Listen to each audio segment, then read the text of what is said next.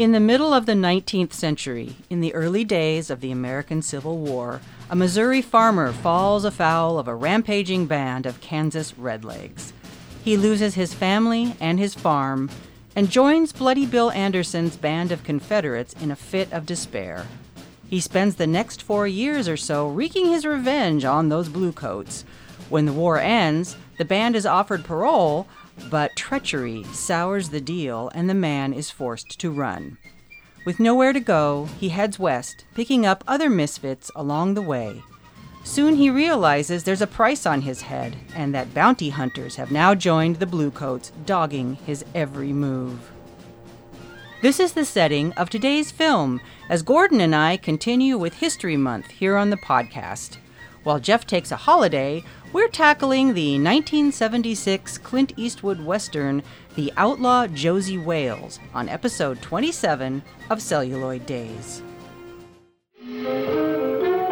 They're under the goddamn ground. Tell them about the Twinkie. What about the Twinkie? They had 500 years of democracy and peace, and what did that produce? The cuckoo clock. $2 multi-pass. Multi-pass, you know this multi-pass. You're stupid minds! Stupid! I don't know whether I even want to go out with Jeff again. The High Court may well sentence you to torture. Can you play the piano? I can, and sing at the same time. Listen! Hello, folks. While Jeff is away on a much-needed summer break for the month of July, I'm bringing in my spouse, Gordon, who happens to be a history guy, which means historical-themed movies. So, welcome again to History Month. This week, for our third film of July, we're heading to the post-Civil War American West for the epic hero tale, The Outlaw Josey Wales. Warning, there will be spoilers, so go watch the film and come back if you care about that. I'm looking for Josey Wales. That'll be me. You're wanted, Wales. I reckon I'm right popular. The first thing I want to point out is that alert viewers are going to recognize Matt Clark as Kelly in the group of characters in the saloon in the second half of the film. Clark played Uncle Henry in Return to Oz, which we covered a few weeks ago. Now, this film is based on a novel that was sent to Clint Eastwood's production company as a blind submission, and it sat on Eastwood's desk for a couple of weeks because the cover was so bad he didn't want to pick it up.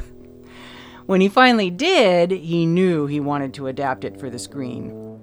Now, he had Sonia Chernus write the initial screenplay, and then he brought in Philip Kaufman to work on it some more. And he liked what Kaufman did so much that he asked him to direct. The film was shot in late autumn in various places around the Southwest, and this was Eastwood's favorite time to shoot Westerns. Pale Rider and Unforgiven were also shot in the fall because Eastwood felt that the dying leaves and the cool weather suited the tone of these more somber stories. One of the things Eastwood really liked about the story was the presentation of the Native Americans. They feel like real people instead of token color background or two-dimensional noble savages. He especially liked the humor in Lone Waddy's scenes, that's Chief Dan George. And Chief Dan George did a great job with his natural style. So they shot, again, in the Southwest, in Utah, Arizona, and California over 8.5 weeks. And a few weeks into filming, Eastwood and Kaufman developed creative differences. One of the things they clashed over was the 19th century language style, which Eastwood wanted to keep and Kaufman didn't like. He wanted to modernize things, which I agree with Eastwood, it would have been a mistake. Kaufman was also taking his sweet time, agonizing over take after take, and the production was starting to lag. So eventually Eastwood took over as a director, and in the end, they finished 8 days early. Apparently there's a sequel, The Return of Josey Wales, which shot 10 years later in 1986, but nobody from the original project is involved with that, and I have no idea about it. Also, I want to mention, like I say, I agree with the language style choice, and if you want to see another good film that makes good use of that, try Ride with the Devil. It's oddly enough, it's also about the Kansas-Missouri conflict, border war during the Civil War, and it's a very, very good film starring Tobey Maguire and Jewel and Jim Caviezel and just all kinds of great people. And it's a Civil War story that most people don't know about. They always think about the North-South conflict, and they don't think about the East-West conflict in Kansas and Missouri, and that figures big in today's film, which I will now have Gordon elaborate on because he's our history guy. The historical setting for most of the film is the immediate post-war era, although a few of the early scenes actually take place during the war and show some of the real horrors of war, and as we mentioned, when Eastwood's character, Josey Wales, loses his family and farm to the Kansas Redlegs. Bloody Bill Anderson, who Josey joins, was a real person. He was a Missouri partisan leader. And this Kansas-Missouri border war, which started in the 1850s, really didn't end until the death of Jesse James in 1880. Or was it 81? Anyway, right in there. But it took a long time. And I've talked to Missourians and Kansans, and both of them say, I don't trust those guys. Oh, yeah. And they live right on the border. Yeah, there's still conflict between Kansas and Missouri. Oh, yeah. They do not care for each other. And it's been a long-standing thing since it really goes back to the 1850s and the whole notion of local decisions over slavery and the bloodshed that it caused. Yeah. Because it was a hot button. It even comes up in this film later on when Granny talks about, I don't trust anybody from Missouri. Nothing good ever came out of Missouri. And people who don't know history are probably wondering, what's she got against Missouri? What's the deal there? And he's like, well... Yeah, and then Missourians just don't like Kansans, so there it is. For an excellent film, again, this film, Ride with the Devil, that Nancy and I both worked on, is really, really good at exploring some of those differences. And so I highly recommend that if you have any interest at all in the history of our country that isn't between, the Civil War between Virginia and Pennsylvania and New York, so, or really it was between Virginia and Massachusetts when you get right down to it. Anyway, it's a very complex conflict and worthy of digging into it. But this film is primarily about a man who has become used to war. He's already counted himself dead so many times that he just doesn't have anything to lose. There were a lot of battle-hardened men at that time. Pretty much that's the reason the Wild West was wild. Think of having thousands and thousands of guys with PTSD wandering loose. Mm-hmm. And didn't take much to set them off. And looking to start over somewhere and try and get away from it all. Right, trying to get away from it. And then they just sort of brought a lot of it with them. And some were they just liked it. They discovered they enjoyed war. And so that's what they did. So a lot of these guys ended up going to Texas from various parts of the South and even from the North. And one of the original titles, in fact, was Gone to Texas. Of the novel. Of the novel, yeah. I guess it was first The Rebel Outlaw Josey Wales, and then it was Gone to Texas. That confuses me because didn't you work on a film called Gone to Texas? Yes, I did, except that was about Sam Houston. Oh, okay. So it was, took place 20 years earlier, 30 years earlier. And so it's interesting, but writing GTT on the door of your abandoned home was a commonplace thing in the burnt-out South. Gone to Texas. Oh. GTT. So the Texans often call them GTTs because they just showed up. And considering that during the course of the Civil War, the Texas frontier went eastward 100 miles, that the Comanches pushed that frontier back east 100 miles. They were perfectly happy to get those new immigrants. And in fact, Texas put the largest percentage of men into uniform during the Civil War and lost a high percentage of their young men. So that was definitely necessary for the expansion of that state and even just keeping what they had. It was a definite thing. And the mention of General Joe Shelby taking his Confederate diehards to Mexico was a real thing. There's even a movie about it. Was it has John Wayne and Rock Hudson in it? We'll figure that out later. But anyway, it was all about that. The Confederate diehards who refused to surrender. So Texas was a very attractive place to men like Josey Wales. There was plenty of elbow room, and they didn't ask a lot of questions about a man's past. These borderlands of Texas were, and actually still remain, a pretty darn rough and tumble place. Border with what? The border with Mexico. Oh, sorry. okay. The Texas borderlands with Mexico. And it was a rough and tumble place then, and it's a rough and tumble place now. It's a hard place. Violent death is commonplace, and, it makes a really interesting setting for epic stories, exactly like we've seen in last week's episode of this, which was Barbarossa. Yep. Focused on Barbarossa. Okay. All right, thanks, Gordon. Well, let's get into the things we didn't like and the things we do like about this movie. There's a lot to like, but there's a couple of nitpicks, too. This is a kind of theme for me in historical films, but here we go again. It's the lead's hair and wardrobe. Clint Eastwood's hair is fine. He's got longish hair. And for the time period, that was considered long hair, having it past his jawline like that. The hair that length was a thing amongst the Missouri partisans. Yeah, so that's not a problem there, whether by happy accident or by design. He landed right on it. Now, unfortunately, Eastwood has a habit of fanciful costuming, but it's kind of his brand. They could have done, but again, I buy his jacket that he's wearing as Loving Hands at Home, something he fabricated on the run. It's fine. It's just fine.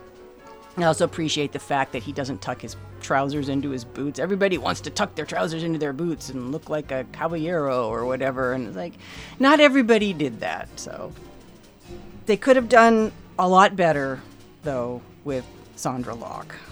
She's cute and everything, but she's not wearing a chemise, a corset, a drawers, and that.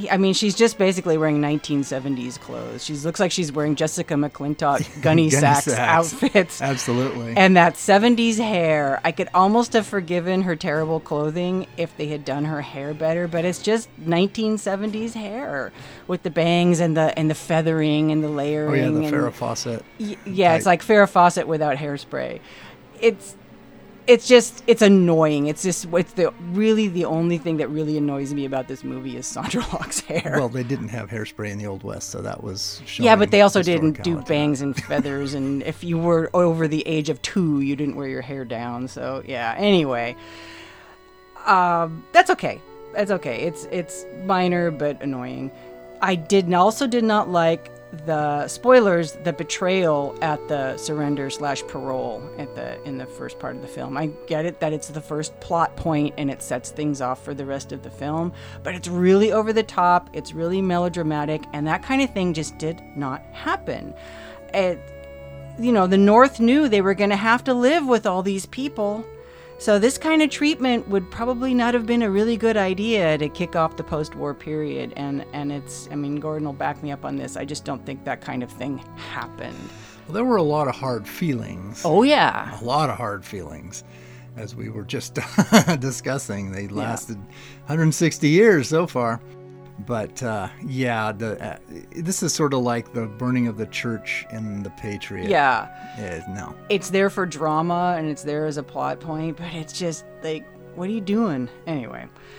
My third bullet point on things I didn't like were that a lot of the locations are obviously California, and obviously not Missouri.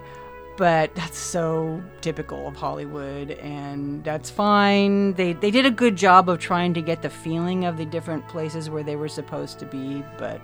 Yeah, seeing the manzanita bushes in the background kind of threw it off for me. And there's, the river that they cross is obviously like the Sacramento River with the levees and the thing and stuff. Yeah, a little different from Missouri, but not, it's okay. Not significantly so. So it wasn't too bad. We've seen a whole lot worse, that's for sure. So, Gordon, I'm sure you also have some nitpicks about this film. Yeah, you bet. A lot of the costuming is, as noted, a little fanciful. Much of the garb of the Confederate bushwhackers it's way too Army of Northern Virginia for my taste. There was, in fact, one bit with one of the older Confederates wearing a Confederate butternut-colored shell jacket, specifically artillery, an artillery sergeant. Where on earth did he get that, and why? Because it was in wardrobe. Yeah, I guess so. Now, it does make a really cool shot where you've got the arm and shoulder of this fellow showing the butternut and the red chevrons, and then you're looking forward, through that to see this Union sergeant with the blue jacket and yellow sergeant stripes on his. I mean, that's a neat contrast, but a little bit unreal.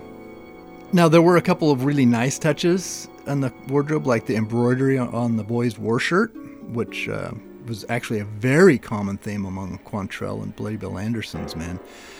And I did kind of like the slapdash ununiformity of the Red Leg Cavalry. They were nominally in uniforms, but only barely. And probably spot on. But there were a few of those things which did stand out, which took away, at least for me, a little bit from the film. I definitely agree the surrender scene was way over the top. Massacres like that of surrendering troops, it tends to be looked down upon by civilized people. Even in time and places of a civil war. If you've won and you're done killing, then it's time to stop killing. If you're not done killing, then you keep going. Don't let them surrender. But that's just a decision for the... It's just bad writing. Yeah. However, what it did do was it did a really good job of establishing Josey Wales as a man who doesn't put a lot of trust in Union troops, especially Kansans. And it also shows what an outstanding horseman and pistolero Josey Wales is, because he just rides in there shooting. He's got his, 6 pistols on him, and he uses those to excellent effect. Now, why nobody can hit him is, of course, the big question, but he's invincible, and it does a really good job of showcasing something that's going to come again later in the film. So it's pretty cool there. They use a fair number of what I would call anachronistic firearms and saddles in the film. Okay, so I'm the historian and I'm into these things. Specifically, they have a number of supporting actors using cartridge conversion revolvers, which are about 5 years early. And certainly you wouldn't have seen amongst poor people out on the wild frontier. Everything should have been the older cap and ball stuff that was common in the Civil War. Could even have been some even older stuff floating around. But these cartridge conversion revolvers definitely look different. They're definitely not the usual stuff you see in Westerns. And at least there weren't any obviously wildly out of place Colt Peacemakers and Winchesters like most of the John Wayne movies had immediately after the Civil War. Sorry, you guys are, like a decade off on that one. But I'll give the armorers some kudos on not doing that. There's a couple of scenes later on showing the 1873 Springfield trapdoor rifles, but since they were nominally a conversion, again, of earlier caplocks, I'll give them, and it doesn't take away from anything. But they do show early on a lot of these very period caplock rifled muskets used extensively during the Civil War and stuck around for a long time. It's even got the Comanches using them. So I thought that was a good touch. They're not using these sawed-off little things. They're using the full-length rifles. I'm going to add a fourth thing to this, an addendum. And here's my pet peeve here of Eastwood choosing these huge Walker Colts for Josey's primary handguns. They're enormous things. And they only made like 1,100 of them ever in the original period. And most of them were issued to Texans and stayed in Texas. So Mexico and Texas. And so they weren't real commonplace at all. On the other hand, it does make for some serious cinematic effect. These things are enormous. They packed an enormous punch, and were in fact considered pretty much the equivalent of a carbine in power and accuracy. They were replaced by a slightly smaller version, the Colt that's called a Dragoon. It's called just the Army model at the time. Replaced by whom for whom? Replaced by the Army and by Colt. Colt's manufacturing company. They replaced the Walker Colt with a smaller Dragoon model. It's not a lot smaller, but it's somewhat smaller and definitely slightly different looking. And they also made like 30,000 of them instead of 1,000 of them. So they did issue some of those in the Civil War. They made them up until 1861. So they were not an uncommon thing. And again, they were big, heavy things that would have been certainly available to somebody like Eastwood. Yeah, I think the Eastwood's implication character. is probably that he picked them up along the way during the war, because he certainly didn't have them to start out with. No. Yeah, he picked them up, and now where he would have gotten them is a good question. But there it is. So that's just a real nitpick, and I can definitely see the cinematography, the rationale behind it, because they are a very impressive looking firearm. And I love the holsters he's got. You a bounty hunter? Yeah, he's got to do something for a living these days. Dying ain't much of a living, boy. Okay, so those were our nitpicks. Now we're going to talk about things we actually liked. For me, I basically liked the entire supporting cast a lot. I love Lone Waddy, played by Chief Dan George. I like everything about him. I like the way he looks, and so did Eastwood, which is part of why he hired him. I like his character arc. I like his dialogue. I like that Chief Dan George was a master of deadpan humor. It's a great character. He was a legend. I like Grandma. When we first meet her, it feels like, oh, she's going to be a shrinking Violet and all prim and prissy. And she starts out a little prissy, especially when they first meet her in town. But you know what? She's got a core of iron, and when the going gets tough, she steps up. So I like Grandma. I like Fletcher, who Josey Wales rode with during the war, and then he ends up basically being press ganged into hunting him with Captain Terrell. I just like John Vernon's voice for no other reason. That man had a voice, and he really does a great job with that character. I almost wish he had more screen time. My second point is I like the portrayal of the Native Americans in general. We've already mentioned this. Now, I'm no expert, but it seems like they were pretty accurate with their material culture and their mannerisms and whatnot. They are portrayed as real people with their own culture, and they don't whiteify them into blandness. So I have a lot of respect for that. My third point is I generally like the horsemanship in this, especially Eastwood is obviously a good horseman. There's some stuntman things which I don't like, where the stunt guys were obviously more concerned with looking cool than the well-being of the horses. But and there was also one of those typical tie your horse to the hitching rail by the reins moments, which I hate, because you never tie a horse up by the reins. That's what the lead is for. But I only noticed that once, so I'll give it a pass. There were some really well-trained horses on this project, and it's nice to see a lead actor who can actually ride. So what about you, Gordon? Well, not only was the supporting cast great, but I really liked the names that they pulled out of history for these guys too. Lone Waddy, Ten Bears, Senator Jim Lane, Bloody Bill Anderson. These are all real people. They're now set in a fictional story, but they were actual people who walked the earth. And again, yeah, Chief Dan George was a hoot. What can I say? And I did notice that I was looking at some behind-the-scenes footage, a little documentary on the making of the film, and Eastwood calls him Chief. Always calls him Chief. Calls him Chief. Yeah. So, the second point, just like in Barbarossa, I enjoyed the realistic, ethnically diverse cast of characters in the film, which much more accurately portrayed the West, especially Texas, in the 1860s. In this case, it's the Indians. Now, my friend Ted George, who is a distant relative of Chief Dan George, always called himself an Indian, so I'm going to go with that. And Ted was also really good with deadpan humor. Indeed, even the Mexicans were sprinkled into the cast, just like in the real West. There was Indians and Mexicans along with the white people like John Wayne.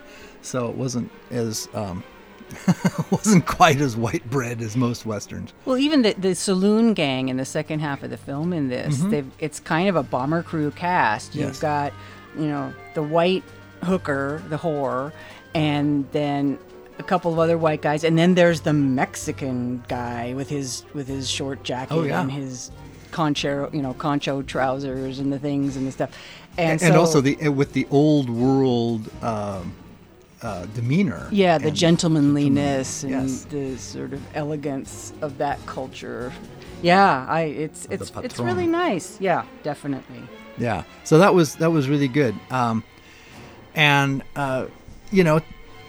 The best part about that, to me, was that it was to make the story more accurate and not trying to make some kind of point. Yeah. It was, this is how it was. Boom, boom, boom. Okay, moving on. Yeah, no, none of our modern day checkbox casting and checkbox superficial diversity nonsense. Right. They had real diversity in this. Yeah, and they were definitely had different cultures, and they were had different reactions to things. It was really well done, and the whole scene with 10 bears was really, really good, I thought. Oh yeah. It's really fascinating. And part 3, talking about the horsemanship. There was some really phenomenal horsemanship in that film. Eastwood knows how to ride. He's really good on a horse. I doff my sombrero to him. He also obviously practiced a lot with his 6 guns. He manages a couple of period 6-gun tricks that, they're not Hollywood, 20th century inventions. These were ones that were actually used. And when he spins these things around, he's handing them over. Oh, his border roll. Yeah, his border roll with walkers. yeah, that takes some wrist power. Yeah. I've done it. I can do it. It takes some It's wrist. the moment when the guy asks him to hand his pistols over butt first, and you can see he's got his finger in the trigger guard, and and if you're a gun person, you know what's coming, and whoop, he just flips them around. I used to be able to do it with my Colt Army. I don't know if I could do it now. But with the long barrel, it actually makes it better because those things just really sort of swing up. And now the moment of them, the momentum, etc. It's going to take a little while for one of those big 5-pound revolvers to swing around, but Eastwood's a big guy. He was a big guy. He's got some big wrists on him. So. Yeah. So he could do it, and that was really, really cool. That was really cool. So anyway, I like those things. Okay, let's go on to our ratings. For historicalness, I gave it a 7 out of 10 because I had some nitpicks. What did you give it? I gave it an 8 out of 10. There are some nitpicks, but the overall arching, film to me had a lot of truth to it, a lot of veracity in that there were men who were being hunted down over their actions during the war, and there always are. I mean, with World War II, there's a bunch of people still being hunted for that. Yeah. For real, or imagine we don't know. I guess I knocked a point off for Sandra Locke's hair. Yeah, that was worthy of an entire point. So well, she is just bugs me. To me, she's a totally minor character, even though she is kind of major. But I like the horsemanship and the shooting. So for the story, I give it a 10 out of 10 because I just think it's a good hero story. I give it a 10 out of 10 also. Yeah, it is a wonderful hero story, and the whole concept of a man leaves town, and these are his adventures along the way. He gathers together his bomber crew who he's riding with. Yep. And, there's tragedy. There's a lot of tragedy in this film. His first riding companion dies on him. And, the boy, and there's a lot of stuff. One of the best lines in the whole film is when he's talking with Chief Dan George. I guess we ain't going to see that little Navajo girl again. I guess not. I kind of liked her. But then it's always like that. Like what? After I get to liking someone, they ain't around long. I notice when you get to disliking someone, they ain't around for long either. So, as far as user ratings go, went over to Rotten Tomatoes. Luckily, this movie has been out long enough, and unlike Barbarossa, Rotten Tomatoes has figured out that the movie actually has been released, which Rotten Tomatoes couldn't figure out with Barbarossa. The film is not yet released. I'm still shaking my head over that one. Anyway, it's got a pretty good score. The critic score is 90%, and the user score is 91%. There are a lot of reviews. There's a lot of people who love Westerns and they love this movie, and there's a lot of people who don't get it and are trying to make an apple into an orange. So I just picked one of each because everything was sort of a piece. Anonymous, of course he's anonymous, gave it 1 star, and he says, quote, "I'm a big Clint Eastwood fan, but this movie was just not good." And he went on and on and on and on, and it was like, I'm not going to give him any more airtime. A lot of the points he brought up were just obviously taste issues. He just didn't like this film. He didn't understand the history, and he can just sit down. Pear J gave it 4.5 stars out of 5, and he says, quote, "Of all the Westerns, both with and by Clint Eastwood, the Outlaw Josey Wales is probably the very best. His character even has a name, and the plot is based more on actual history than the typical Western myths," unquote. And he went on too, kind of a little too much in the positive direction. But he makes a good point. And it was nervy of Eastwood to make this film at a time when Westerns were out of favor and not fashionable, but I think it had a hand in bringing them back. Oh yeah, I remember seeing the marquee up for weeks with this film. Yeah. Theater showed it for weeks. Oh, this is back in the day when they did that. Now we've got home video and streaming and everything, and people go see a movie once and they decide they like it, so they go buy it. And back when we were kids, if you saw a movie that you liked, you had to keep going back to the theater if you wanted to see it. And hope it was still there. So I think the last film I remember really doing that, and I'm sure there were some subsequent ones, but when Stargate came out, it got panned by the critics, and they poo-pooed it.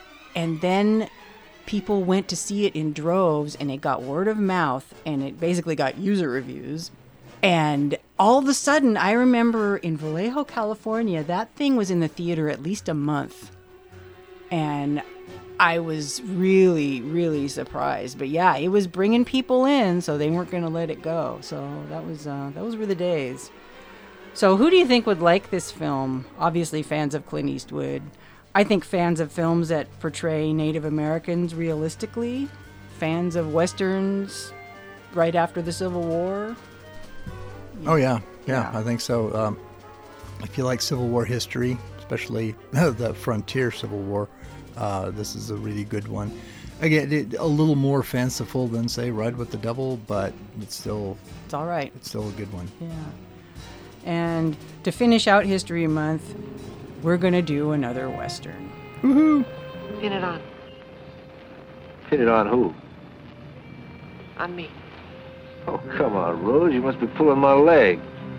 I think it's a wonderful idea. With a woman marshal, Oracle will be the hit of the Western dime novels. And what bad man would dream of shooting a woman? We have a Facebook page, and it's called, naturally, Celluloid Days.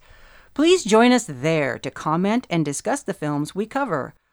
We're also on Twitter at celluloid_days. We're always looking for film suggestions, and the more strange and unusual, the better. Our email address is daysofcelluloid@gmail.com, all one word. Feel free to email us for any reason, even if it's just to say hi. Be sure to leave us a review wherever you get this podcast. It will help others find the show. Thanks to all of you for listening. We'll be back next week for our 4th film for History Month. And since it's the fourth film of the month, it's going to be a Rift film. So we're going to do Mystery Science Theater's take on Gunslinger, the Roger Corman Western starring Beverly Garland. See you next week. They're under the goddamn ground. Tell them about the Twinkie. What about the Twinkie? They had 500 years of democracy and peace, and what did that produce? The cuckoo clock. $2 multipass. Multipass, you know this multipass. You're stupid mimes. Stupid. I don't know whether I even want to go out with Jeff again. The High Court may well sentence you to torture. Can you play the piano? I